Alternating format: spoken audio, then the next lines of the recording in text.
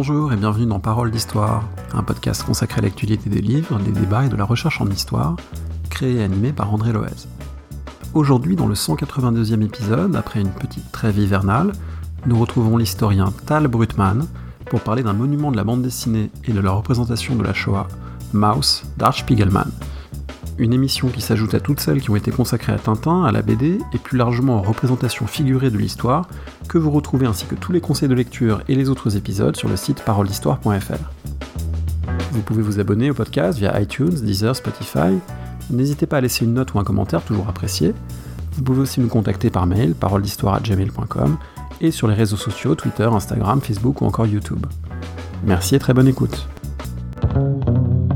J'ai le plaisir d'être de nouveau avec Tal Brugman, bonjour. Bonjour André. Alors Tal, les auditeurs auditrices de ce podcast vous connaissent pour vos travaux sur la Shoah. On sait peut-être moins que vous avez aussi travaillé un moment dans une librairie de BD, et à l'intersection finalement de ces deux choses, eh bien, on trouve un grand livre, même un chef-d'œuvre, on peut le dire, Maus, à la fois un chef-d'œuvre de la BD et un grand livre sur la Shoah et le témoignage. C'est l'œuvre d'Art Spiegelman, la version définitive, le deuxième tome paru en anglais en 1991, ensuite traduit en français, et une œuvre d'une grande richesse. On va essayer d'en dire un mot ensemble. Est-ce que pour commencer, je peux vous demander à quel moment vous avez rencontré Maus et quelles ont été vos premières impressions de lecture ? Alors, j'ai rencontré Maus quand il est sorti en français, c'est-à-dire en 87. À ce moment-là, je lisais déjà énormément de bandes dessinées, et donc je l'ai eu entre les mains en 87, et donc je l'ai lu à ce moment-là sans forcément comprendre l'objet auquel j'avais affaire, c'est-à-dire que le récit était évidemment saisissant, mais il m'a fallu du temps, parce qu'à l'époque j'étais ado, il m'a fallu du temps pour comprendre à quoi j'avais affaire, c'est-à-dire plusieurs années en fait, jusqu'à la sortie du second volume qui clôturait tout le récit, et là où on pouvait saisir l'ampleur de ce qui avait été réalisé. Et puis il m'a même fallu encore plus de temps pour comprendre l'objet en lui-même une fois que je suis devenu historien. On va dire que autant la gestation de Maus, qu'on va certainement évoquer, a été longue, autant le temps que j'ai mis à comprendre l'objet a été long aussi. Alors oui, c'est intéressant parce qu'effectivement, c'est une œuvre au long cours, une œuvre qui a été longue à réaliser pour Art Spiegelman. Aujourd'hui, Art Spiegelman, il est principalement connu pour Maus. Il faut peut-être dire que c'est une vie même assez mouvementée, assez rock'n'roll dans l'Amérique des années 60-70. C'est donc le fils de survivants de la déportation. Il est né en Suède en 1948 parce que son père a d'abord refait sa vie en Suède avant d'émigrer aux États-Unis, devient américain, et c'est un jeune auteur de comics en plein dans le mouvement de la contre-culture dans les années 60. Exactement, et Spiegelman a une carrière avant et une vie avant évidemment, et après, et même en même temps, et ça sera pas inintéressant d'en parler rapidement, mais et effectivement, comme vous l'avez dit, il fait partie de ce qu'on appelle le mouvement underground de la BD américaine qui se développe dans les années 60-70, qui est très axé autour de sujets de la contre-culture, et notamment avec des gens comme Crumb, qu'on va retrouver dans le magazine Raw, qui va être édité par Françoise Mouly et Art Spiegelman, Françoise Mouly étant la femme de Art Spiegelman, et Raw qui va servir comme véhicule pour publier notamment les chapitres de Maus à partir de 1980.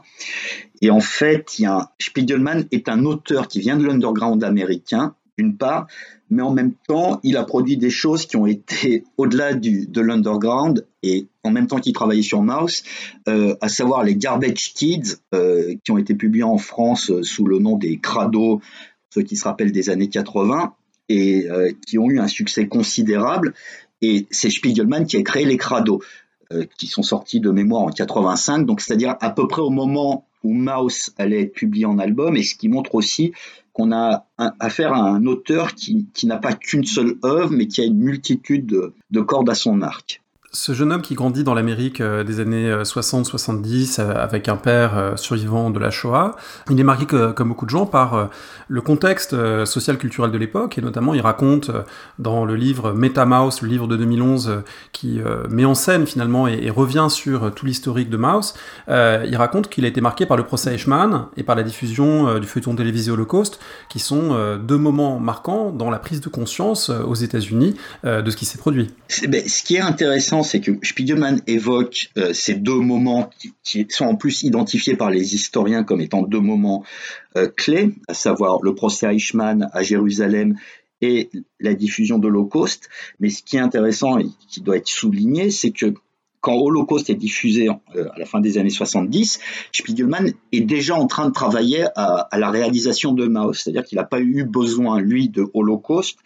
pour commencer à s'interroger sur un sujet dans lequel, de toute façon, il baigne consciemment ou inconsciemment. Et même sans le procès Eichmann que lui évoque, on se rend compte à la lecture de Maus qu'il a toujours vécu dans la Shoah du fait de la personnalité de ses parents, parce qu'il y a eu, parmi les déportés, il y a eu énormément d'enfants, de rescapés, mais certains n'ont pas parlé, et d'autres ont parlé, ou ont fait, on va dire, exister le sujet dans la cellule familiale. Et Art Spiegelman, à cet égard, relève plutôt de cette catégorie que celle des enfants qui n'ont découvert la Shoah à travers leurs parents que dans un âge beaucoup plus tardif, voire à l'âge adulte. Et en l'occurrence là, et ce qui est intéressant, c'est que Spiegelman l'explique vraiment dans Metamaus d'une façon, on va dire, poussée, mais c'était déjà présent dans pas mal d'interviews. On se rend compte que le sujet l'a toujours habité, puisque, comme vous l'avez évoqué, c'est un auteur de l'underground, et en 71, il rencontre dans un atelier un de ses camarades de production de bande dessinée, Justin Green, qui lui explique qu'il est en train de réaliser une autobiographie, sa propre autobiographie. Et là, il faut souligner une chose qui met en lumière un des aspects de Maus, c'est que maintenant on a affaire à un genre qui est ultra répandu, la biographie ou l'autobiographie en bande dessinée, sauf que dans les années 70, ça n'avait jamais été fait. Et Justin Green, du coup, quand il lui explique, donc auteur d'Underground, explique à Spiegelman qui travaille à son autobiographie, ça fait germer chez Spiegelman l'idée de réaliser la biographie de ses parents et la question de la Shoah. Donc on voit qu'à chaque fois dans son parcours, il y a des rencontres dans l'underground qui le rattachent à ce sujet-là, et au même moment, mais je pense qu'on va y venir dans la suite de ça, il va réaliser une première histoire qui n'est pas autobiographique ou biographique, qui va appeler Maus, qui est en 3 planches, qui est consacré au sort des Juifs dans la Shoah. Et dans la foulée, un an plus tard, il va réaliser, pour le coup, la biographie de sa mère, ou un récit intimiste qui évoque le suicide de sa mère, qui était une rescapée d'Auschwitz. Et c'est là où il y a quelque chose d'intéressant, c'est que Spiegelman renvoie au procès Eichmann ou à Holocauste, alors qu'on voit que dans son cheminement, le sujet a toujours été présent, voire omniprésent, et en arrière-fond de ses travaux. Le fait de renvoyer Holocauste, c'est aussi une manière de s'en distinguer et de voir à quel point, c'est vrai qu'on l'a pas présenté, on part un peu du principe dans cet entretien que des gens ont déjà eu Maus entre les mains, ou l'ont déjà lu, ou on espère vont le lire vite. C'est une œuvre extraordinairement réflexive, et c'est l'inverse de ce que Spiegelman appelle l'holo-kitsch, et dont le feuilleton Holocauste est un exemple, c'est-à-dire des choix narratifs très convenus, du feel-good, des leçons morales exemplaires à tirer, et tout ce qui ne nous tue pas nous rend plus forts, et toutes ces sortes de banalités. Là, on est dans un projet qui est vraiment à l'opposé de ça, un projet incroyablement complexe sur le plan narratif, sur le plan graphique, sur le plan de la représentation du génocide. Il s'est consciemment engagé dans quelque chose qui est de grande ampleur et d'une grande ambition narrative. Complètement, et qui renvoie à tout un ensemble de choses qui soulignent l'importance de Maus, non pas tant en raison d'une quelconque sacralité eu égard au sujet traité, mais en raison du fait que Spiegelman va faire exploser tout un ensemble de cadres et de normes de la bande dessinée de l'époque dans la manière dont il va se saisir du récit. Juste une petite parenthèse, lui, et c'est son droit le plus complet, allume Holocauste en l'appelant Holo-kitsch, alors que Holocauste a quand même des vertus. Et ce qui est intéressant de le revoir aujourd'hui, c'est que Holocauste d'abord a constitué un tournant dans la prise de conscience aux États-Unis, dans le monde occidental, au moment de sa diffusion sur la Shoah. Ça, c'est la première chose. Mais la deuxième chose, d'un point de vue historiographique, qui est très intéressante quand on le regarde aujourd'hui, et évidemment tout ce que vous avez pointé sur les travers de Holocauste est une réalité, mais en même temps, c'est un récit qui est assez juste historiographiquement parlant. Et par exemple, on se rend compte que énormément d'aspects de la Shoah qui sont régulièrement redécouverts avec plein de guillemets dans les médias, qui ont été oubliés, sont déjà dans Holocauste. Donc Holocauste, c'est pas si mauvais que cela, évidemment, mais en même temps, si on pose Holocauste face à Maus, on a affaire à 2 œuvres qui n'ont aucun rapport, sinon leur sujet. Aucun rapport dans le traitement, dans la façon de l'aborder, et d'une certaine façon, on pourrait dire, mais c'est absurde de le dire, mais Maus est très noir, mais c'est absurde de le dire à propos de la Shoah qu'on a affaire à une œuvre très noire, mais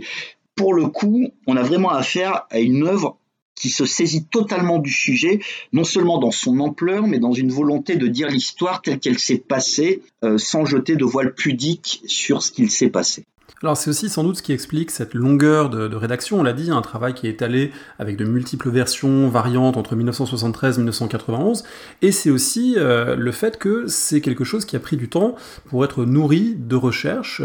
avec deux ou trois peut-être massifs principaux, les enregistrements et les conversations d'Art Spiegelman avec son père Vladek, on va en parler,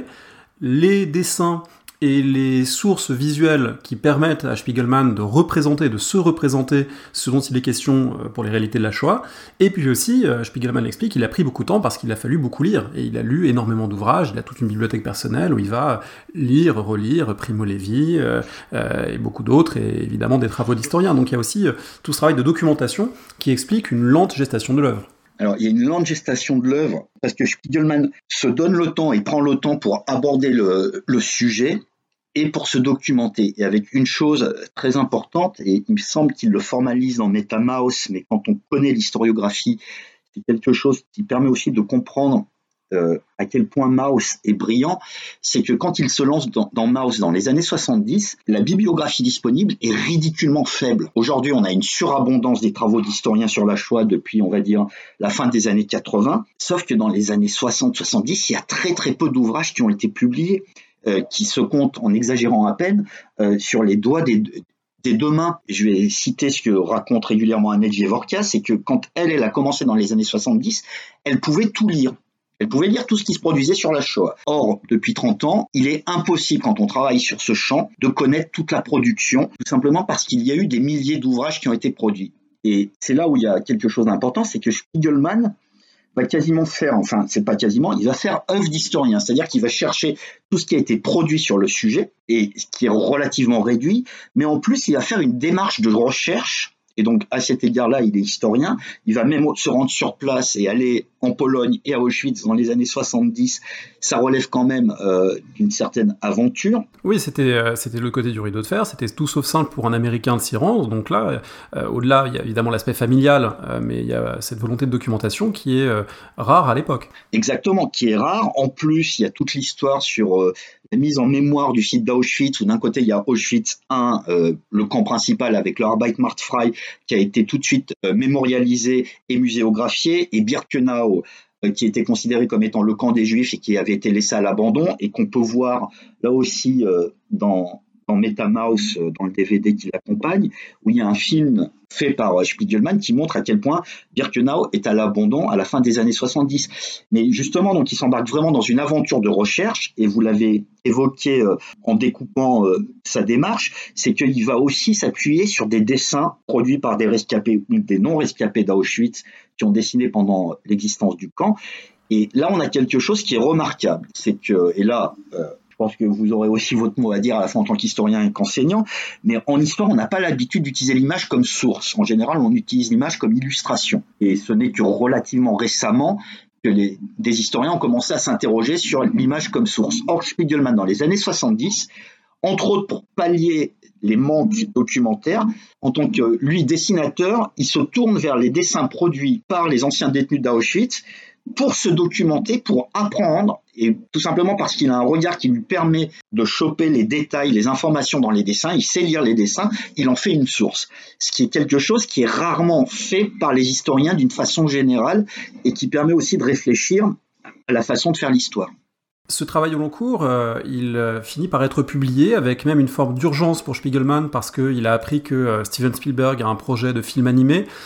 qui est, je crois en français, Fievel et le Nouveau Monde, cette souris d'Europe de l'Est qui fuit l'antisémitisme. Et là, on est vraiment dans une forme de kitsch et de mise en scène très simpliste des choses. Et il a une hantise, c'est que finalement son propre Mauss soit dénaturé et qu'on dise que c'est une pâle copie de Spielberg ou que c'est quelqu'un qui a voulu se faire mousser sur le dos de Spielberg, donc il veut que ça paraisse vite. Et là, il y a un problème, c'est que presque personne n'est prêt à le publier. Alors ça paraît rétrospectivement étonnant, parce que c'est aujourd'hui un immense best-seller. C'est très frappant quand on lit MetaMouse et quand on voit ces lettres qui sont reproduites de refus d'éditeurs, qui disent « c'est mal ficelé, ça ne nous convient pas, ça demandera trop de marketing, etc. »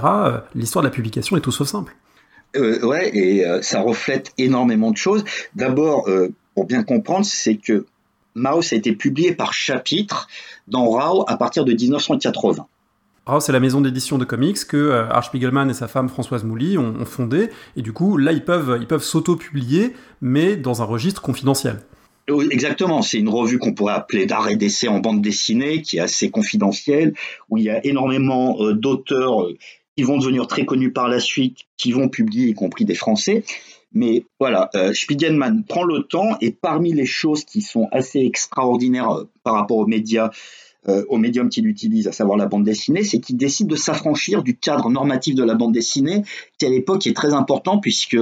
les albums classiques en Europe, c'est 44 à 62 planches et on ne sort pas de cette norme-là. Et aux États-Unis, le comic, c'est 20 planches et basta. Et Spiegelman, lui, décide d'écrire un récit jusqu'au moment où il n'aura plus rien à dire. Il travaille sur ses chapitres sans savoir jusqu'à quand il va travailler dessus. Et vraiment, il se donne le temps. Et donc, quand en 84-85, Spielberg sort son American Tail, donc le titre original Tail étant un jeu de mots entre la queue et l'histoire, T-A-I-L et T-A-L-E en anglais, pour Spiegelman, c'est un coup de semonce et il y voit même une forme de plagiat. Mais ce qui est intéressant, sans rentrer dans la réalité ou non de l'influence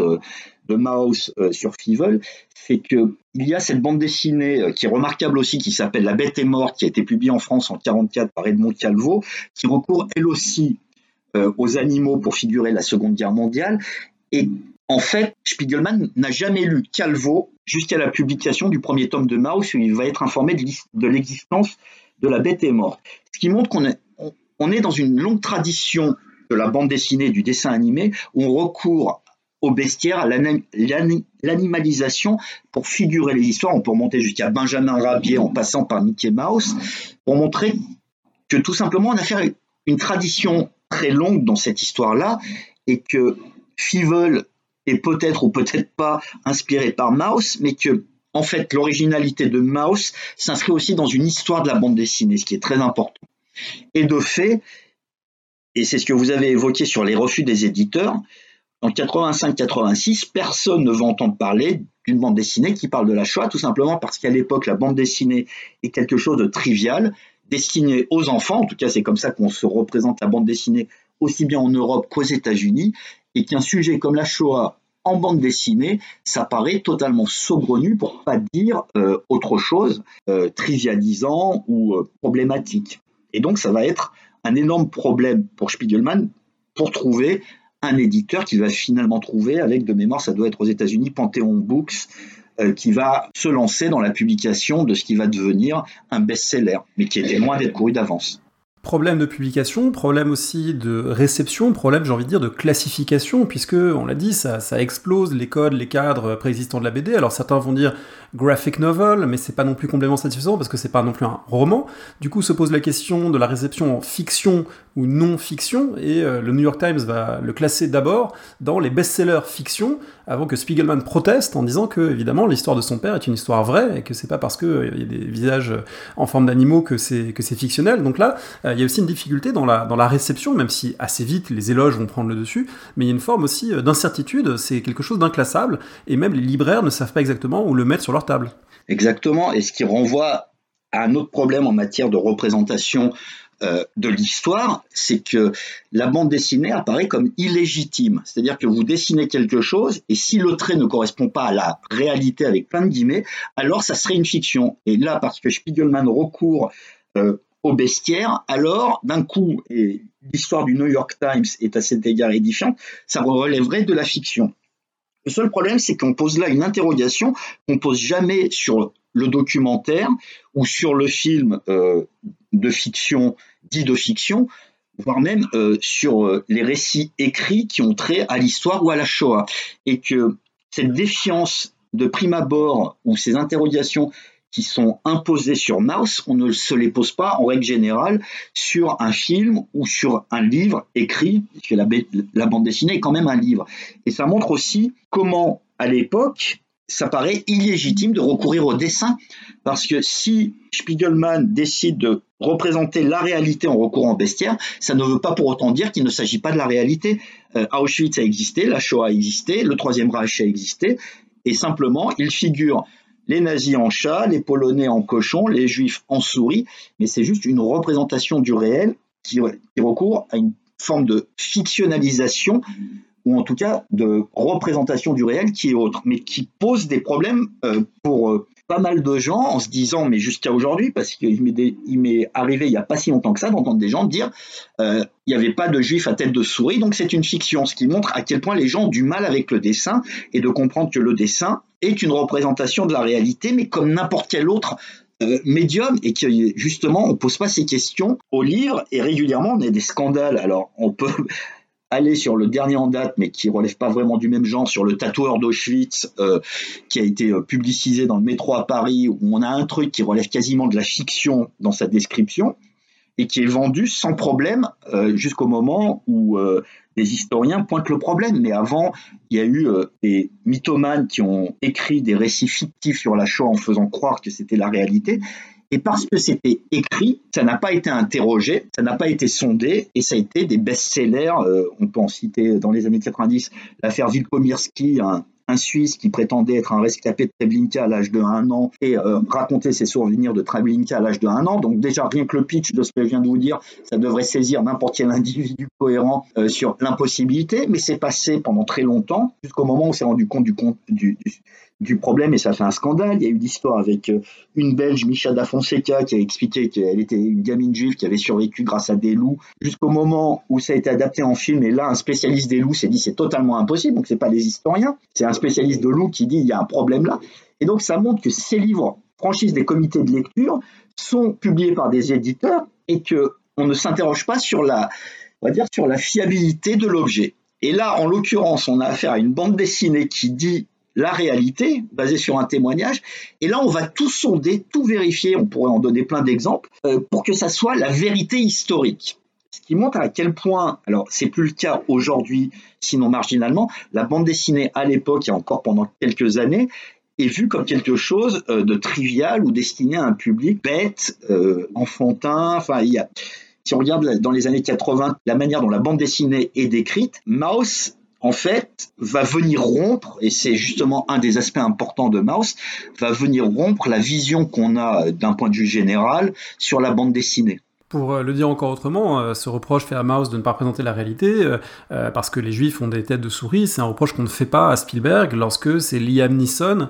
qui joue Oscar Schindler. Pourtant, Oscar Schindler ne ressemblait pas à Liam Neeson, pas plus que les Juifs ne ressemblent à des souris, mais dans un cas, ça pose problème, dans un autre cas, évidemment, ça le pose beaucoup moins. C'est exactement ça. C'est un livre aussi qui est passionnant et là aussi qui est inclassable parce que le livre, ce n'est pas le sous-titre du livre, c'est A Survivor's Tale, le récit d'un survivant, et c'est au moins autant un livre sur le récit que sur ce qui s'est passé durant la Shoah. C'est au moins autant un livre sur la transmission familiale, sur la culpabilité d'un fils d'être le fils d'un survivant et donc lui-même de porter une culpabilité vis-à-vis du frère qu'il n'a pas connu, qui est mort durant la période. L'intrigue et la dimension familiale est au moins aussi forte que la dimension mémoriale ou testimoniale.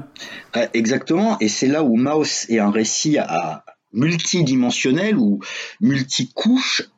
tout simplement. Alors pareil, si on le recadre dans l'histoire de la bande dessinée en général, quand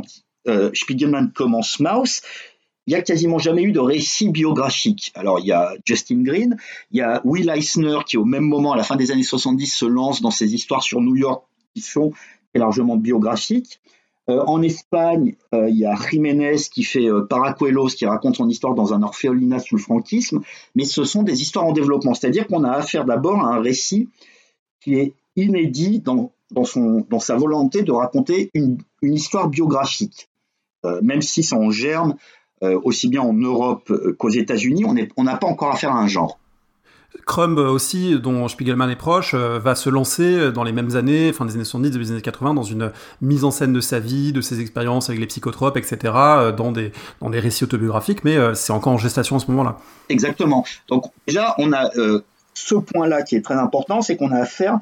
à quelqu'un, il n'est pas le seul à l'époque, mais à quelqu'un qui va dans une direction qui est inédite en bande dessinée. Ensuite, dans ce que vous avez évoqué, il y a énormément de choses à souligner, c'est à la fois la mise en récit d'un témoignage d'un rescapé, donc son père, mais c'est aussi la mise en abîme de la construction de ce récit par plein de questionnements sur lesquels on pourra peut-être revenir, mais on le voit en discussion avec sa femme, Françoise Mouly, on le voit en discussion avec son père, avec sa belle-mère, on le voit en train de rechercher comment est-ce qu'il va figurer l'histoire avec ses refs, c'est-à-dire les croquis. On le voit aussi fouiller la maison de son père à la recherche des fameux carnets que sa mère a écrits avant son suicide et qui malencontreusement ont disparu, ont été brûlés. Voilà, donc il se met en abîme, non pas pour se mettre en scène lui, mais pour montrer comment il construit son récit. Et en plus, c'est là où il y a quelque chose de très important, c'est à ma connaissance le premier récit de quelqu'un de ce qu'on appelle la seconde génération, c'est-à-dire d'un enfant de rescapé de la Shoah, qui va ensuite devenir, à partir des années 90, un genre en soi, et qui va prospérer. On peut en citer une foultitude d'exemples, mais à ma connaissance, c'est le premier à faire cela. Donc, on a, pour aller vite ou schématiquement, le premier récit biographique en bande dessinée, et pas lié à la Shoah, le premier récit biographique, le premier récit de seconde génération, une mise en abîme permanente sur l'œuvre qu'il est en train de réaliser. Et puis, on peut continuer aussi à décliner cela, le fait qu'il s'engage dans un récit dont il n'envisage pas la fin immédiatement, et de fait, il commence la publication en 80, même si le chantier a commencé avant, ça ne va s'achever que en 91, donc on a vraiment affaire à quelque chose qui est produit sur le temps long. Ensuite, il y a un autre élément sur lequel on peut insister, c'est que si aujourd'hui vous regardez Maus en un seul volume, et vous regardez entre la première et la dernière page, on constate aucune variation dans le trait. Et c'est là où il réussit un tour de force d'un point de vue graphique, c'est que sur cette période d'une douzaine d'années, il réussit, c'est le terme technique, à tenir son trait. Et si vous regardez, par exemple, on prend Astérix, vous regardez Astérix le Gaulois, publié à la fin des années 50, et puis Astérix aux Jeux Olympiques, ou en Normandie, qui est publié 12 ans après, au début des années 70, Uderzo, qui est un des plus grands auteurs de bande dessinée franco-belge, quand il commence Astérix, a déjà 15 ans de carrière, son trait évolue en bien, et ensuite il va se dégrader, mais c'est compliqué quand vous êtes un dessinateur de tenir votre trait sur une période aussi longue et de ne jamais le varier. Et Spiegelman réussit cet exploit de livrer un récit qui, quand vous le prenez en un volume, vous avez l'impression qu'il a été dessiné d'une traite sur une très courte période, alors que c'est un récit qui a été réalisé dans le temps long. Déjà là, graphiquement, c'est quelque chose de remarquable. Dernière chose peut-être, avant d'en venir à l'expérience du père, à ce qu'a vécu Vladek, c'est la façon qu'a le livre de ne pas embellir ni évidemment les expériences du passé, ni le recueil du témoignage avec les colères d'Art contre son père, avec le fait que son père par certains côtés est un sale type, et c'est pas caché non plus. Il y a une case très significative, plutôt une planche très significative à la fin du livre où on voit le racisme ordinaire de son père envers un autostoppeur noir dans l'Amérique des années 70, début années 80, qui montre que la Shoah n'immunise pas contre l'intolérance, y compris ceux qui en ont été victimes. Donc c'est un livre qui ne fait pas de compromis avec sa volonté de montrer le réel. On peut discuter après du rapport à la réalité qu'il a, mais en tout cas, dans sa manière de témoigner du réel, il n'y a pas de compromis, et personne n'a le beau rôle, ni le dessinateur, ni le sujet qu'il dessine, son père. C'est quelque chose qui se veut très honnête. Exactement, et d'une part... Art Spiegelman se montre lui comme quelqu'un de torturé, enfin qui a plein de problèmes, il va chez son thérapeute, tout ça. Il montre que son père est quelqu'un de colérique, qui est touchant, attendrissant, mais en même temps qui a plein de sales aspects, qu'il est raciste. Il y a cette scène avec l'autostoppeur noir que vous avez évoqué. Il maltraite, entre guillemets, sa seconde femme. Oui, c'est ambigu. Tout est ambigu parce qu'il la maltraite. En même temps, on comprend aussi que peut-être qu'elle est intéressée. Exactement. Qu'elle est avec lui, pas uniquement pour des raisons sentimentales. Donc il y a du vrai. Chacun a ses raisons. Et on est en permanence dans l'ambiguïté des personnages. Et cette ambiguïté est leur vérité au fond. Exactement. Et c'est là où on a quelque chose de très important d'un point de vue, là, on va parler historien, c'est que Spiegelman fait quelque chose qui, à ma connaissance, aucun ou quasiment aucun historien ne fait jamais, ce qui n'est pas forcément un reproche, mais qui montre aussi à quel point on a affaire à un récit historien, et pas que historique, c'est qu'il nous montre les conditions de recueil du témoignage, qui est un des fils conducteurs, c'est pas le seul, mais un fil conducteur permanent, c'est-à-dire que on voit la personnalité de son père, la sienne, celle de l'entourage de son père, notamment sa belle-mère, qu'on vient d'évoquer, mais on voit aussi les conditions concrètes. Quand est-ce que ce témoignage est recueilli? En fumant des clopes, en discutant dans le salon, en buvant un café, pendant que son père fait du vélo d'appartement, quand ils font leurs courses, les engueulades qui sont sous-jacentes à ces échanges, voire les crises de colère de l'un comme de l'autre, puisqu'il y a l'histoire des carnets de la mère, et qui sont là aussi quelque chose de très important pour le récit, que la mère de Spiegelman a tenu un journal consacré à sa déportation, enfin, ou en tout cas à son sort pendant la Seconde Guerre mondiale, et après son suicide, Vladek va détruire les carnets. Ce qui fait que, d'une part, Spiegelman, en tant qu'individu, ne va pas avoir accès à ces carnets qu'il n'aura jamais lus, mais surtout, ça va avoir une importance capitale pour l'histoire, c'est que Maus, c'est le récit d'un rescapé, à savoir le père d'Art, Vladek, vu par ses yeux et raconté par Vladek et par nul autre. C'est-à-dire qu'on n'a pas un tour d'histoire sur la Shoah, et ça c'est un tour de force de Spiegelman qu'on peut comparer à d'autres récits, soit sur la Shoah, même soit sur dire l'histoire en bande dessinée, où là, Spiegelman ne veut pas faire un cours d'histoire. Il raconte l'histoire d'un témoin, son père, sans jamais sortir des yeux, autrement dit, du récit de son père. Évidemment, il recoupe, il vérifie, il fait tout un travail d'historien sur ce que lui raconte son père, mais on ne sort jamais de la perspective du témoin. Et en cela, Maus, c'est aussi un témoignage sous forme de bande dessinée. Alors je vous propose, pour ponctuer cette première partie d'entretien et en venir à l'expérience de son père durant la Seconde Guerre mondiale et un petit peu avant, d'écouter justement un extrait d'un de ces entretiens. C'est un passage donc qui a été, les entretiens, Art les a parfois pris en note et souvent enregistrés. Ils ont ensuite été publiés en 2011 avec le volume MetaMouse sous la forme d'un DVD, d'un CD-ROM avec donc l'audio de certains des entretiens. Je vous propose d'écouter un extrait où Vladek Spiegelman explique à son fils que en 1943 tout le monde savait ce qu'était Auschwitz. Tout le monde savait ce qui s'y passait, qu'il n'y avait plus de doute sur ce qui attendait les gens qui s'y rendaient. We knew that we were going to Auschwitz. You knew that Auschwitz was a death camp? Yes, but we knew that we'll go there and we'll not come out anymore. This we knew. That will gas us and burn us and open. Did you know about the showers? Yes, sure. We knew everything. It was very late in season. The war started in 1939 and this was 1943 already. And we knew everything what was going on. Voilà, tout le monde savait ce qui se passait en 1943, et donc on voit ici que effectivement, ce n'est pas une narration omnisciente, c'est la narration vue à travers la vie de Vladek. Alors, est-ce qu'on peut raconter un petit peu qui était Vladek Spiegelman, Vladek ou Zev Spiegelman, puisqu'il a eu plusieurs prénoms, et il explique dans MetaMouse comment il a fini par s'appeler Willy en Amérique, Vladek en russe, en polonais, et puis Zev, son nom hébraïque. Donc ce personnage central, appelé Vladek dans Mouse, c'est un jeune homme très débrouillard et qui réussit plutôt bien sa vie dans la Pologne d'avant la Deuxième Guerre mondiale,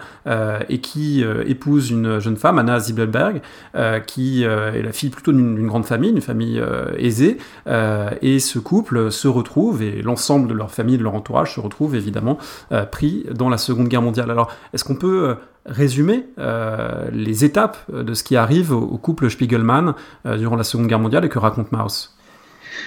Ce qui est important et même intéressant à propos de Maus, c'est qu'il ne s'agit pas juste d'un récit sur la déportation, c'est-à-dire juste sur Auschwitz, mais on a vraiment un récit qui commence à la veille de la Seconde Guerre mondiale et qui va jusqu'à la fin de la veille de la Seconde Guerre mondiale et juste après la libération de Vladek, qui est, on va dire, les yeux et le fil narratif du récit. Donc déjà, on a un récit qui se déroule de 39 à 45, première chose. Deuxième chose, et vous l'avez dit, on a affaire à un couple, Vladek et Ania. Vladek est un juif de Częstochowa, qui est une ville de taille relativement importante en Pologne, avec une grande communauté juive, et qui va épouser, c'est tout le début du récit, la rencontre entre les parents, enfin les futurs parents de Art, Ania, et comment ils vont vivre et ensuite survivre pendant l'occupation allemande de la Pologne. Et il y a quelque chose qui est important, c'est que quand on lit le récit que je vais détailler de Maus, en tout cas les étapes de ce qu'ont connu ses parents, parce qu'ils ont un sort quasiment parallèle de bout en bout, c'est qu'on pourrait se dire que c'est un récit extraordinaire par rapport à la manière dont on connaît la Shoah et dont on se représente la Shoah, sauf que, à bien y réfléchir, chaque parcours dans la Shoah est extraordinaire. Je m'explique. Quand on lit le parcours de Vladek, il est engagé dans l'armée polonaise en septembre 39, août 39, il est mobilisé, il combat contre les Allemands, d'ailleurs il explique qu'il a abattu un soldat allemand au départ, puis il est prisonnier de guerre des Allemands pendant plusieurs mois, jusqu'en février 1940, avant d'être libéré. Donc déjà, il y a ce premier épisode. Ensuite, il rejoint Częstochowa avant d'aller dans une autre ville, Sosnowiec, où ils vont lui, sa femme et leur fils, qui n'est pas Hart, qui est le frère aîné de Hart, qui va mourir pendant la guerre, où ils vont vivre dans le ghetto, puis le ghetto va être liquidé, comme disent les nazis. Ils vont se cacher à l'intérieur du ghetto au début des liquidations, survivre cachés dans le ghetto, puis quand le ghetto va être définitivement liquidé, ils vont réussir pendant quelques temps à survivre du côté, avec plein de guillemets, arien, avant d'essayer de rejoindre la Hongrie. Et là, on est début 44, donc vous voyez qu'on n'a pas affaire à un récit ordinaire de la Shoah tel qu'on se la représente, c'est-à-dire les Juifs sont en Pologne, sont dans les ghettos, puis ils sont déportés vers tel ou tel centre de mise à mort ou vers Auschwitz, et ensuite il y a la survie en détention à Auschwitz ou dans un autre camp de travail forcé. Là, on a affaire à un récit qui sort de cette représentation habituelle qu'on a de la Shoah, puisqu'ils vont essayer de gagner la Hongrie, qui à l'époque ne déporte pas les Juifs. Ils vont être arrêtés, ils vont être donnés par les passeurs polonais aux Allemands dans le train qui est censé les emmener vers le safe haven, c'est-à-dire vers le port salutaire que représente à leurs yeux la Hongrie. Et à la suite de leur arrestation, ils sont envoyés vers Auschwitz. Wladek et son épouse Ania, leur fils, lui, est déjà mort dans un autre ghetto où il a été placé, puisque la famille a été séparée, en espérant que leur fils puisse s'en sortir. Il a été envoyé dans un autre ghetto où se trouvait une partie de la famille. Donc on a vraiment une vue en profondeur de ce qu'a été le sort des, si on peut parler comme ça, des Juifs de Pologne, et toute la complexité, où on voit que les gens passent d'un ghetto à un autre, essayent de survivre malgré les violences qui s'abattent de façon cumulative à partir de 1940, et qui montre aussi qu'on n'a pas, en ce qui concerne la Shoah, nous en tant que Français, pour nous c'est relativement simple, les Juifs sont arrêtés, sont envoyés à Drancy, sont déportés à Auschwitz, et c'est ça l'histoire de la Shoah. En Pologne, on a une représentation, et derrière il y a une réalité beaucoup plus complexe, où il n'y a pas un circuit, une logique, mais on a tout un empilement de choses qui font que vous avez par exemple les Spiegelman, le couple, qui n'arrive à Auschwitz que au début de l'année 1944. Et d'ailleurs, le tatouage, le numéro de matricule du père de Art Spiegelman, c'est 175 113 de mémoire ou quelque chose comme ça, ce qui est ce qu'on appelle dans l'argot d'Auschwitz un grand numéro. C'est les numéros tardifs des derniers arrivés, tout simplement parce que ils ont réussi, lui et sa femme, à survivre pendant 2 ans malgré la Shoah en Pologne. Et déjà, c'est un aspect très particulier de ce récit-là. Le tout ponctué évidemment de violence à chaque étape, c'est-à-dire que chacune des étapes que vous avez décrites, le camp de prisonniers,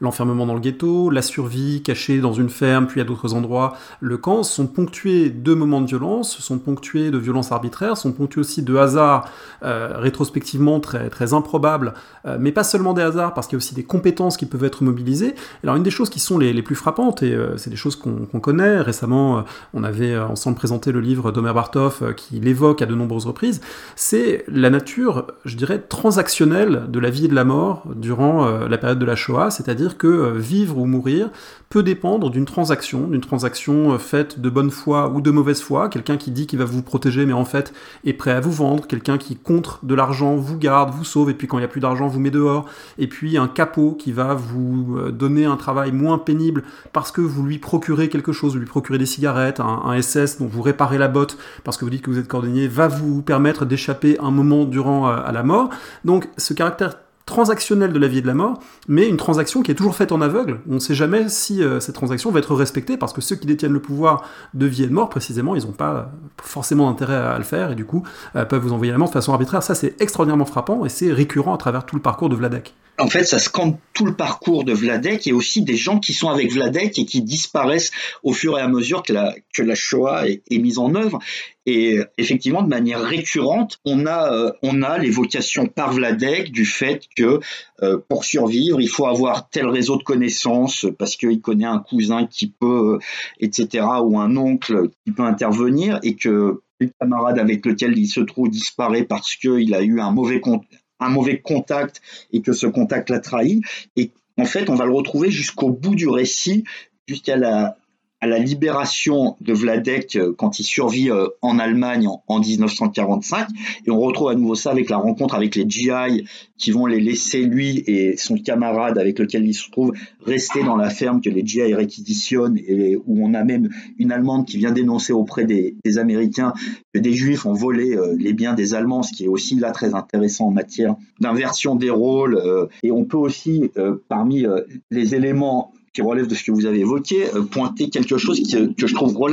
assez intéressant, alors qui est peut-être pas évident dans la version française, mais qui est évident dans la version en anglais, c'est que le père de Art Spiegelman parle relativement mal anglais. Il a un anglais d'immigré tardif, alors que, et c'est là le grand paradoxe, donc tout le récit tel qu'il est construit quand Vladek parle au présent en anglais, c'est de l'anglais du broken English, c'est-à-dire de l'anglais matiné de faute de grammaire. Sauf que ce qui va lui permettre de survivre à Auschwitz, c'est un capot qui cherche un professeur d'anglais. Et que lui, ayant appris l'anglais avant la guerre, réussit à survivre à Auschwitz en donnant des cours d'anglais à ce capot qui le prend sous son aile et qui va donc lui éviter pendant quelques temps tout un ensemble de problèmes qui sont liés à la réalité du camp d'Auschwitz. Disons tout de suite qu'il veut apprendre l'anglais de façon tout à fait intéressée parce qu'il a compris que l'Allemagne est en train de perdre la guerre et que il veut pouvoir lui aussi faire des transactions avec les Américains une fois qu'ils seront là. Donc là, il y a toute cette dimension qui est toujours intéressée de ces relations. Alors cette question des langues, elle est fascinante puisqu'effectivement il y a l'anglais d'Art Spiegelman, il y a le broken English, l'anglais d'immigrant de son père. Il y a quelques mots en allemand qui interviennent avec brutalité proférés par certains protagonistes. Il y a aussi du polonais, il y a aussi du yiddish. Donc il y a ces différentes strates linguistiques que le jeune Art a entendues dans sa famille et qui évidemment sont les différentes langues des protagonistes et c'est d'ailleurs un des ressorts de la narration, un des ressorts de la vie de Vladek, c'est le fait d'avoir cru qu'en parlant yiddish entre eux ils seraient à l'abri d'une dénonciation et les passeurs qui disent qu'ils vont le faire passer en Hongrie en fait comprennent le yiddish et du coup sont capables de les berner et de les dénoncer de cette façon-là. Donc là les différentes langues servent aussi, illustrent évidemment la réalité de cette époque et servent aussi la narration dans Maus. Oui, et puis ça montre aussi une réalité qui n'est pas souvent évoquée, mais qu'on retrouve dans certains ouvrages, c'est que le yiddish, c'est la langue des Juifs de Pologne, entre autres, mais les Polonais qui vivent au contact des Juifs en Pologne connaissent et maîtrisent aussi le yiddish. Et donc l'épisode que vous venez d'évoquer, à cet égard, est révélateur, mais on pourrait scanner et sonder tout Maus pour pointer toutes les choses qui n'ont été saisies par les historiens que relativement tardivement ou qui sont même pas saisies en général par la plupart des gens qui lisent Maus. Et quand je dis les gens, je pense aux historiens qui connaissent le sujet parce que, alors il y a eu toutes les polémiques qu'on a retrouvées aussi sur La Bête est morte, mais qui ont eu une seconde jeunesse sur Maus avec Spiegelman a assumé le fait de dessiner les Juifs comme des souris, notamment pour retourner le stigmate nazi, c'est-à-dire les Juifs sont des rats, en fait non, j'ai retourné le stigmate. Donc, mais il y a eu toute une série de polémiques où Comte Calvo et La Bête est morte, on a dit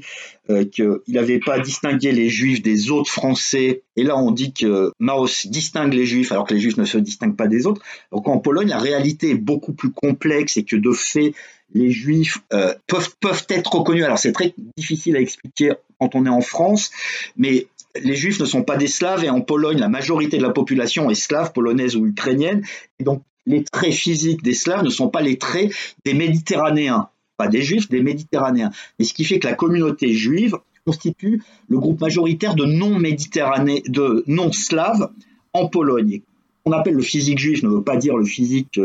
des caricatures antisémites, mais un physique méditerranéen, que vous soyez italien, français ou alors basané quelconque, vous ne ressemblez pas à la majorité slave. Et cela, c'est quelque chose qui est très important en Pologne avant la guerre et pendant la guerre, et qui va s'appliquer à la survie des Juifs. Parce que quand vous n'avez pas le physique d'un slave, alors vous avez de fortes chances d'être reconnu au physique, qui nous, Français, nous paraît totalement absurde. Et cette réalité-là de figurer des souris qui sont différentes des Polonais, ça matérialise aussi cette réalité-là qui était vécue par les victimes. Ça donne lieu à quelques-unes des scènes les plus poignantes du livre, lorsque Vladek, le protagoniste, sourit, doit porter un masque de cochon pour se balader dans les rues d'une petite ville polonaise en espérant se ravitailler, entrer en contact avec quelqu'un qui va l'aider, etc. Et des enfants le dénoncent comme juif, et c'est un moment de terreur absolue, puisque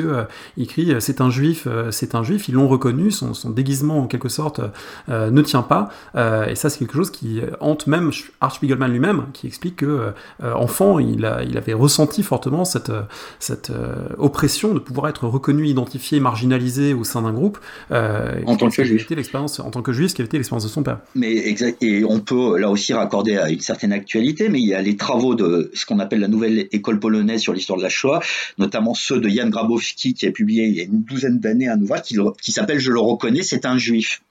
et qui justement montre comment est-ce que des Polonais ont dénoncé les Juifs, qu'ils croisaient dans la rue et qu'ils reconnaissaient avec plein de guillemets au faciès. Alors ça renvoie à plein de logiques très particulières, mais voilà, et qui se retrouve, cette nouvelle école historienne polonaise se retrouve au cœur de la tempête aujourd'hui parce que le pouvoir d'extrême droite polonais les traîne devant les tribunaux et les disqualifie publiquement. Pour revenir sur cette narration qui n'est pas omnisciente, qui se fait au fur et à mesure des étapes vécues par les protagonistes, c'est quelque chose qui n'a pas été simple à faire pour le dessinateur-auteur Art Spiegelman, parce qu'il connaissait la fin de l'histoire. Son père lui racontait, mais il n'a pas forcément tout raconté dans l'ordre, il a recomposé finalement une narration.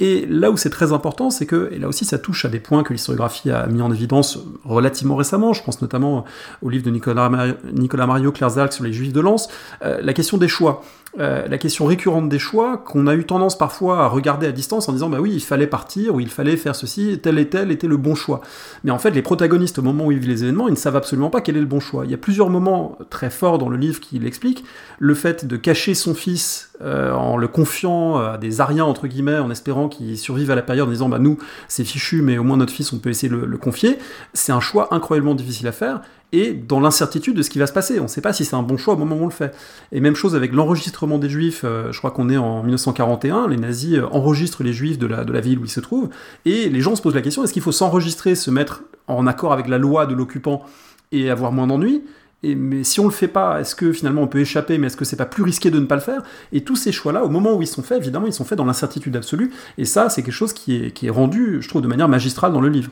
C'est rendu magistralement, et à nouveau, ça renvoie aux différents niveaux aussi de récit, ce que vous venez d'évoquer, parce que le père de Spiegelman en parle avec Hart, enfin Vladek en parle avec Hart, non pas dans le récit historique, mais dans le récit au présent, quand Hart lui demande des informations sur sa famille, sur la famille de Vladek, il explique qu'il avait un frère qui est parti en URSS au moment du déclenchement de la guerre, qu'il était en Sibérie, qu'il lui envoyait de l'argent parce qu'il lui demandait de l'argent pour revenir en Pologne, et qu'il est revenu en Pologne, qu'il s'est retrouvé coincé dans le ghetto de Varsovie, qu'il a disparu avec tous les Juifs de Varsovie, et en disant « j'aurais pas dû lui envoyer cet argent ». Donc le choix qu'il a fait en 1940 ou en 1941 de venir en aide à son frère qui voulait regagner la Pologne s'est avéré a posteriori une erreur, mais que les acteurs du moment ne pouvaient pas connaître. C'était pas imaginable. Donc cette question des choix qui, là aussi, vous l'avez rappelé, est devenu un sujet historiographique relativement récent. Elle est omniprésente dans un récit qui a été balisé à la fin des années 70, alors que cette question-là, et d'une façon générale, la micro-histoire dans la Shoah, n'avait pas encore été abordée ou même dessinée par les historiens. Donc on a vraiment une richesse qu'on peut sonder avec notre regard d'aujourd'hui, et qui est un gisement qu'on peut faire entrer en résonance avec les travaux actuels. Parlons un peu des choix graphiques de Maus. On a déjà évoqué le fait de recourir à des animaux. C'est quelque chose qui finalement a été vu pour d'autres auteurs. On pense à George Orwell et La ferme des animaux. Voilà, ça a une puissance évidemment de lisibilité des rôles et de mettre aussi en avant quelles sont les formes de domination et d'assigner des rôles et de montrer qu'on peut pas sortir de son rôle une fois qu'on est désigné comme victime ou comme cible. Mais il y a aussi tout l'aspect graphique, la bichromie, le choix de dessiner en noir et blanc, qui évidemment donne une forme de profondeur, de gravité au récit. Et d'ailleurs, vous dites dans vos travaux sur la BD de la Shoah que c'est difficile pour la bande dessinée de s'affranchir finalement de cette représentation. On a évoqué aussi la liste de Schindler tout à l'heure. Les cinéastes, eux aussi, quand ils abordent ces questions, la bichromie est presque une évidence, parce que c'est une forme de solennité peut-être du dessin. Oui, ouais, c'est exactement ça. Il y a cette idée que parce que c'est de la bande dessinée, mais on le retrouve aussi chez Spielberg, mais parce que c'est de la bande dessinée, alors en recourant en noir et blanc, ça rendrait plus sérieux. Et on retrouve ça pas seulement chez Maus, mais dans d'autres œuvres. Alors certaines qui, de mon point de vue, sont absolument pas bonnes, comme un truc qui s'appelle Auschwitz, qui a été publié en France au début des années 2000 de mémoire, ou alors un récit beaucoup plus personnel d'un grand auteur de comics américain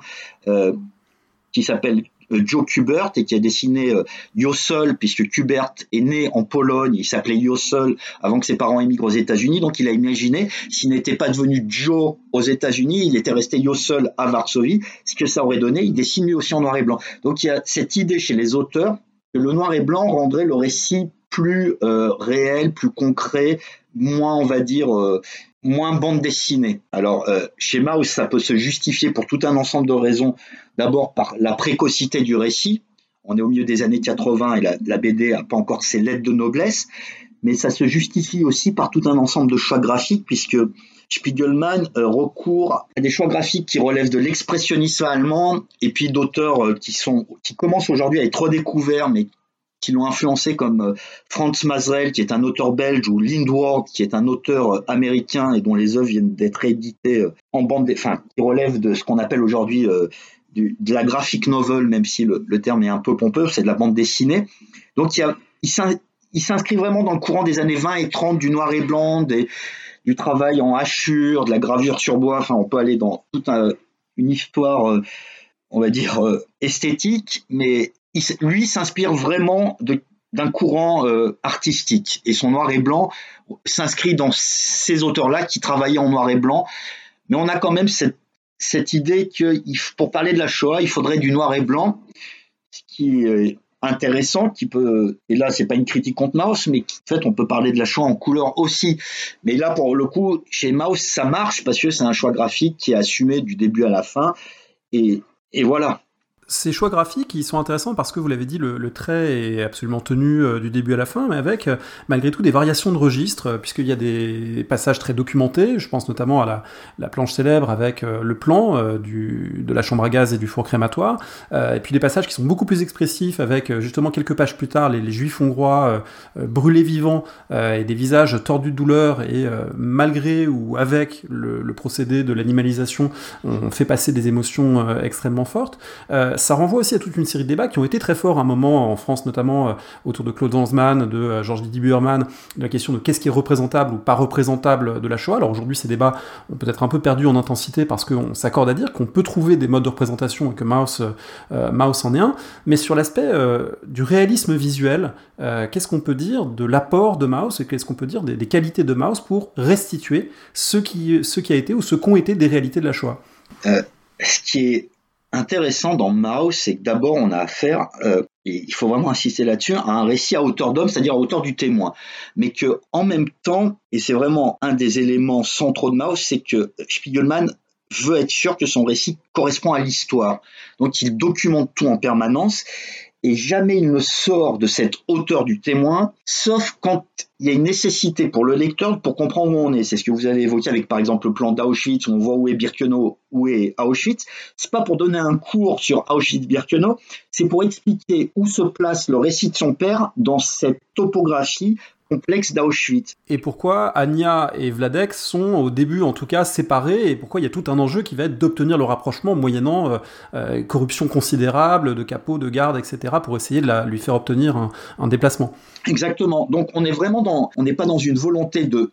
documenter l'histoire ou de dire l'histoire, mais on est dans une volonté d'expliquer au lecteur le pourquoi de cette histoire. Donc déjà la démarche est sensiblement différente. Et ensuite, et vous l'avez évoqué à propos de la chambre à gaz, quand il nous parle de la chambre à gaz, c'est parce que son père lui en parle. Il ne s'agit pas de nous faire une visite guidée d'Auschwitz, de tous les endroits à voir où il faudrait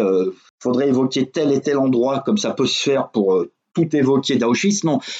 en particulier quand on voit la chambre à gaz dans le détail, c'est parce que son père lui explique, et aussi et surtout parce que son père est rentré pour démonter une des chambres à gaz à la fin de l'année 44 quand les SS commencent à démonter le camp. Donc ça s'inscrit vraiment dans le récit. Et puis il y a ces cases que vous avez évoquées sur le sort des Juifs de Hongrie, qui sont pas les plus violentes parce qu'il y en a tout le long du récit des cases violentes, mais qui sont sans doute les plus visuellement saisissantes et qui là jouent sur deux genres. Un genre qui est immédiatement identifiable. Spiegelman utilise les photos clandestines prises par des membres du Sonderkommando et s'en inspire, donc c'est une référence directe à ça. Et en fait, dans la BD, il y a son récit tel qu'on le connaît visuellement, c'est-à-dire les souris, etc. De temps en temps, il sort de ce mode, de ce style graphique-là, parfois pour insérer d'autres modes graphiques. Par exemple, il y a les 4 pages consacrées au suicide de sa mère qu'il a publié en 73, qui sont reproduites dans le récit sous une forme de mise en abîme. On sort de son style comme ça. Il y a la référence directe aux photos du Sonderkommando, où d'une certaine façon, il sort de son style, même si c'est dessiné dans le style de Maus. Là, il recourt à du travail après photo. Mais il y a aussi l'insertion d'une photo de son père qu'il a prise quand il a survécu au camp, dans son uniforme, dans sa tenue rayée de déporté. Donc on trouve plein d'éléments documentaires extérieurs ou alors il y a le plan des chambres à gaz qui là pour le coup est vraiment un plan détaillé. Donc il joue aussi avec tout un ensemble de registres. Et la scène du gazage mêle à la fois ces photos du Sonderkommando qui lui servent d'appui, et il imagine à quoi pouvait ressembler l'intérieur d'une chambre à gaz. Ce qui est intéressant, c'est que, à ma connaissance, lors du débat Lanzmann, Didier Huberman sur les photos et la représentation de la Shoah, personne n'a parlé de la représentation faite par Spiegelman. Mais ce qui est aussi d'intéressant et qui renvoie à ce qu'on a évoqué précédemment, c'est qu'il y a cette idée qu'il y aurait une irréprésentabilité de la chambre à gaz. Or, à la fin des années 70, au début des années 80, dans Holocaust, mais aussi dans d'autres séries qui n'ont pas été diffusées en France, notamment une série au long cours avec Robert Mitchum qui s'appelle The Winds of War, qui a été diffusée aux États-Unis, mais avec énormément de succès, il y a des représentations de gazage. Donc, il n'y a pas que Maus qui l'a fait, ça a déjà été fait au même moment, on va dire, et ça n'a pas soulevé de scandale. Et il y a eu ce fameux débat à la fin des années 90, début 2000, sur la représentation de la Shoah, avec la posture lanzmannienne qui était intelligente, mais qui a été caricaturée, et la posture de Didier Huberman. Et en fait, l'idée de Lanzmann, à laquelle je ne souscris pas pour l'instant, mais des fois j'évolue vers Lanzmann, c'est l'idée qu'on ne peut pas représenter la Shoah entendue comme processus de destruction. On peut s'en rapprocher, mais jamais la représenter. Mais de là est née une fausse idée qu'il n'y aurait pas de photo de la Shoah. Alors que quand on regarde la déclaration originelle de Lanzmann, c'est pas ce qu'il dit. Il nous dit en gros, il n'y a pas de photo à l'intérieur de la chambre à gaz. Même si visiblement, il y aurait eu des photos faites qui ne sont pas parvenues. Et là-dessus, il y a eu tout un débat d'intellectuels pas forcément fondé ou caricatural, et la posture de Lanzmann Lanzmann ayant été ce qu'il était, qui était très forte, mais qui n'était pas aussi caricaturale qu'elle l'était. Mais en revanche, Spiegelman, lui, a choisi de dessiner l'intérieur de la chambre à gaz. Il le fait remarquablement bien, et dans une image qui est assez saisissante, mais qui, là aussi, peut être inscrit, une tradition, le terme est sans doute trop fort, mais David Holler, qui est un rescapé du Sonderkommando, juif déporté de France, juif polonais déporté de France, membre du Sonderkommando, dessinateur d'affiches avant la guerre, qui ensuite va dessiner, il l'a fait à Auschwitz, mais ses dessins ont été perdus, ce qui se passait aux Sonderkommando et donc dans la chambre à gaz. Il y a eu ces représentations-là. Donc on est sur un débat qui a été biaisé pour plein de bonnes ou de mauvaises raisons, et qui en fait montre que Spiegelman se réinscrit, même s'il fait de la bande dessinée avec plein de guillemets, dans une longue tradition de représentation de ce qui s'est passé à Auschwitz, puisque, y compris pendant le fonctionnement du camp, des gens ont dessiné ce qui se passait à Auschwitz. Et c'est très important de ne pas l'oublier, de l'avoir en tête,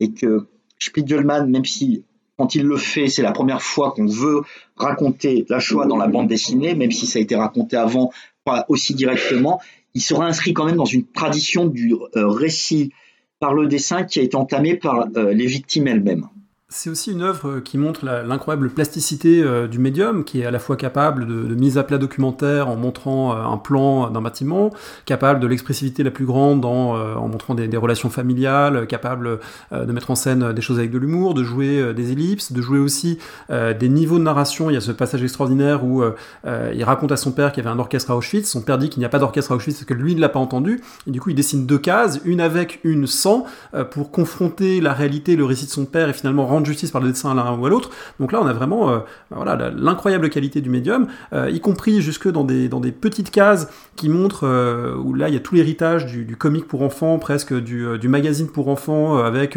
découpage et des brouillardises où on voit comment réparer une chaussure, comment construire une cachette dans le ghetto avec les différents plans, on est caché sous le charbon, etc. Le plan en coupe, tout ce qui est très do it yourself, quoi. Le côté, on vous explique comment on a fait, le côté très concret, la place des objets aussi, hein, la chemise propre que Vladek finit par arriver à se procurer pour passer l'inspection à Dachau. Tous ces éléments-là montrent que c'est vraiment un médium extraordinairement varié aussi. Il y a à la fois ce caractère très tenu du trait du début à la fin, mais c'est un trait qui, tout en étant tenu, est d'une grande variété de registres avec, encore une fois, de l'humour et puis des choses extrêmement noires. Ouais, d'une certaine façon, il s'interdit rien, c'est-à-dire qu'il a son cadre, mais il n'hésite vraiment pas à sortir du cadre et à insérer des choses qui relèvent de différents genres et à mêler à la marge, même si c'est au cœur du récit, à la marge, différents genres qui donnent une tonalité particulière à Maus. Et Et c'est là, enfin, où on a quelque chose qui est important, c'est que Maus est un chef-d'œuvre pas parce qu'il parle de la Shoah, c'est un chef-d'œuvre de bande dessinée parce qu'on a un auteur qui multiplie et démultiplie tout un ensemble de choses qui ne sont pas habituelles. Alors c'est pas le premier et d'autres l'ont fait avant ou l'ont fait après, mais ce qui fait qu'on a affaire à une œuvre remarquable, c'est qu'on a une œuvre qui ne s'interdit rien, qui casse le nombre de planches pour le récit, qui casse tous les codes, qui mêle tout un ensemble de genres et qui va vraiment constituer, alors c'est pas la seule, il va y avoir, et ça peut paraître pour vos auditeurs absurde de mettre Maus au même niveau que les œuvres comme les Watchmen d'Alan Moore dont on a parlé il y a quelques mois dans votre podcast, mais il y a les Watchmen d'Alan Moore, il y a le Dark Knight de Frank Miller, il y avait pour Vendetta aussi d'Alan Moore, il y a eu toute une floraison de BD adultes aux États-Unis et en Angleterre au début des années 80 qui font que le genre va être transformé en profondeur et que le politique ou l'historique va acquérir ses lettres de noblesse à travers la bande dessinée. Et Maus participe de ce mouvement. Et en plus, Spiegelman, là où les Watchmen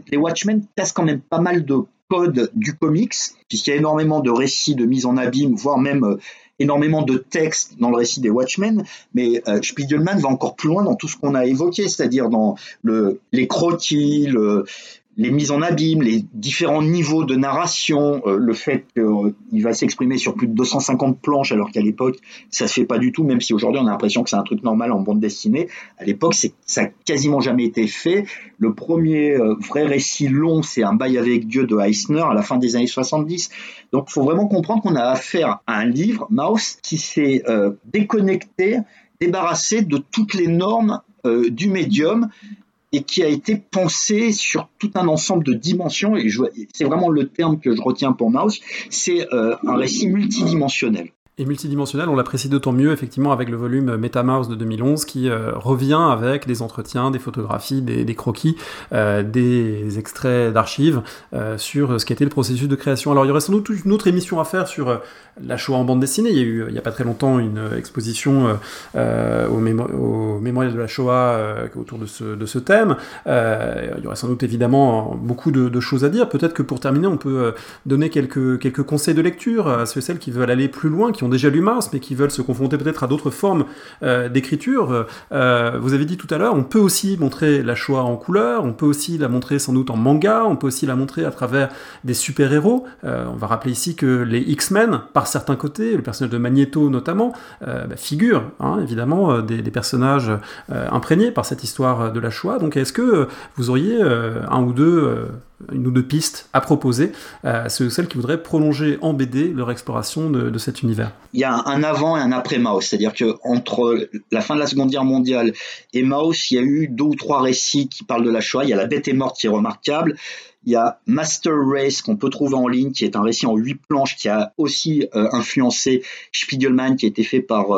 un artiste peintre qui s'appelle Bernie Stein et qui en 8 planches réussit un tour de force et de raconter l'histoire de la Shoah sous couvert d'une histoire de suspense dans un comics de suspense, et là aussi c'est quelque chose de remarquable. On a les X-Men qui à la fin des années 70 parlent de la Shoah sous forme d'allégorie, notamment avec Magneto, et puis après Maus il va y avoir une floraison dans tous les sens de récits liés à la Shoah, pas forcément autant avant cette qualité, autant après tout relève pas de la qualité. Alors justement, comme vous en avez beaucoup lu, aidez-nous à faire le tri. Est-ce que vous auriez un ou deux conseils? Alors il y a une BD qui est parue quasiment au même moment, qui s'appelle Anton Six de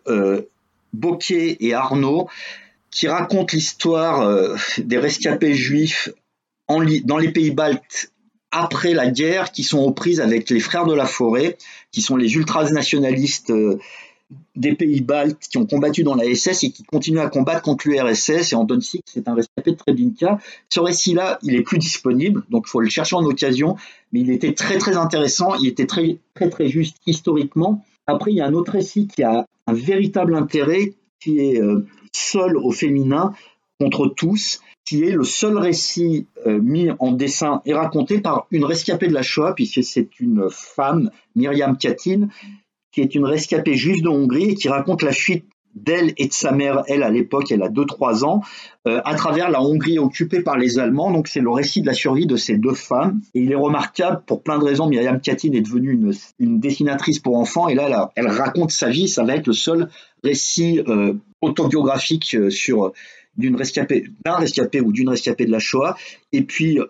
il y a, pour conclure, parmi tout ce qui existe, il y a Magnéto, que vous avez évoqué, qui a été fait qui est un personnage qui a été développé à partir de la fin des années 70 comme étant un rescapé juif d'Auschwitz et à la fois un mutant qui lutte pour sauvegarder les mutants. Et au début des années 2000, cette dimension-là a été totalement assumée à la fois dans les films des X-Men, mais aussi à travers une BD qui s'appelle Magnéto Testament, qui vient d'être éditée, donc celle-là est disponible, et qui se passe à Auschwitz, avec une particularité, c'est qu'au même moment, il y a une histoire particulière qui relève d'Auschwitz, qui s'est déroulée, que j'ai évoquée très rapidement. Une rescapée d'Auschwitz qui s'appelait Gottliebova,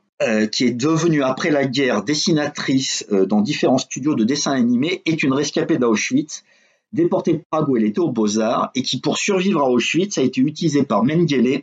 pour faire les portraits des tziganes détenus au camp des tziganes, puisque Mengele considérait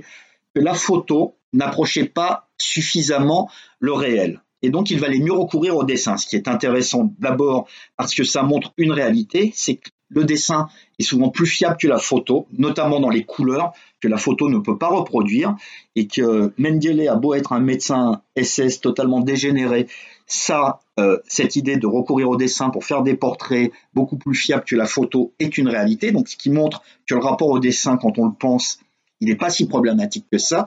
Et donc, les dessins des tziganes ont été faits par cette femme qui va survivre, qui va émigrer aux États-Unis, faire donc une carrière dans les studios de dessin animé, notamment Hanna-Barbera, mais qui à la fin des années 80, début 90, va réclamer au musée d'Auschwitz la restitution des 7 tableaux qui ont subsisté, qu'elle considère, elle, en tant qu'autrice, c'est son œuvre, et donc que ces tableaux lui reviennent. Et ce qui va se passer aux États-Unis, c'est que tous les dessinateurs de comics vont se solidariser de sa démarche, la soutenir, signer des pétitions et dessiner une histoire racontant sa vie, avant la Shoah, pendant la Shoah, après la Shoah, et que ce récit réel va être adjoint à Magnéto Testament et figure à la fin de Magnéto Testament. C'est-à-dire que l'allégorie de la Shoah dans les X-Men finit par rejoindre le réel avec la revendication de cette rescapée qui, moi, d'un point de vue historien, me pose problème. C'est la place de ces tableaux, c'est à Auschwitz, mais elle, en tant qu'autrice, estimait que ces tableaux étaient sa propriété. Et donc, tous les auteurs de comics, les plus grands comme Joe Kubert ou Stan Lee, ont participé à la réalisation de ces quelques planches qui se trouvent à la fin de Magnéto. Et là aussi, c'est intéressant, où on a, in fine, la fiction, qui était une allégorie non assumée initialement par les auteurs de comics pour parler de la Shoah, sans en parler directement, finit par dire explicitement les choses à travers Magnéto, et ensuite avec cette histoire, j'ai oublié son prénom, ça doit être Myriam Gottliebova, je suis pas sûr du prénom, mais c'est Gottliebova, voilà. Donc c'était mon ultime conseil. Un beau conseil, on mettra toutes les références sur le site parolehistoire.fr. Merci beaucoup Tal Brutman, je rappelle qu'on peut vous lire, en particulier le petit volume chez Repère Auschwitz, publié à la découverte, également les 100 mots de la Shoah avec Christophe Tarikon dans la collection Que sais-je. On peut aussi vous écouter, parler de Watchmen, dont on a dit un mot dans cet entretien sur Parole d'Histoire, et puis vous pouvez aussi retrouver des émissions sur la BD, sur Tintin, sur la BD historique, sur la BD Révolution, sur notre site et sur le podcast. Merci beaucoup pour tous ces éclairages. Merci à vous, à bientôt.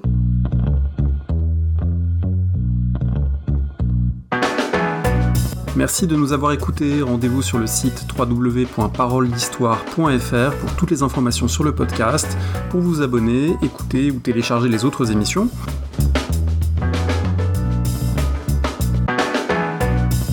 La discussion se poursuit aussi en ligne, notamment sur Twitter. Vous pouvez poser des questions @paroledist et à bientôt pour un prochain épisode.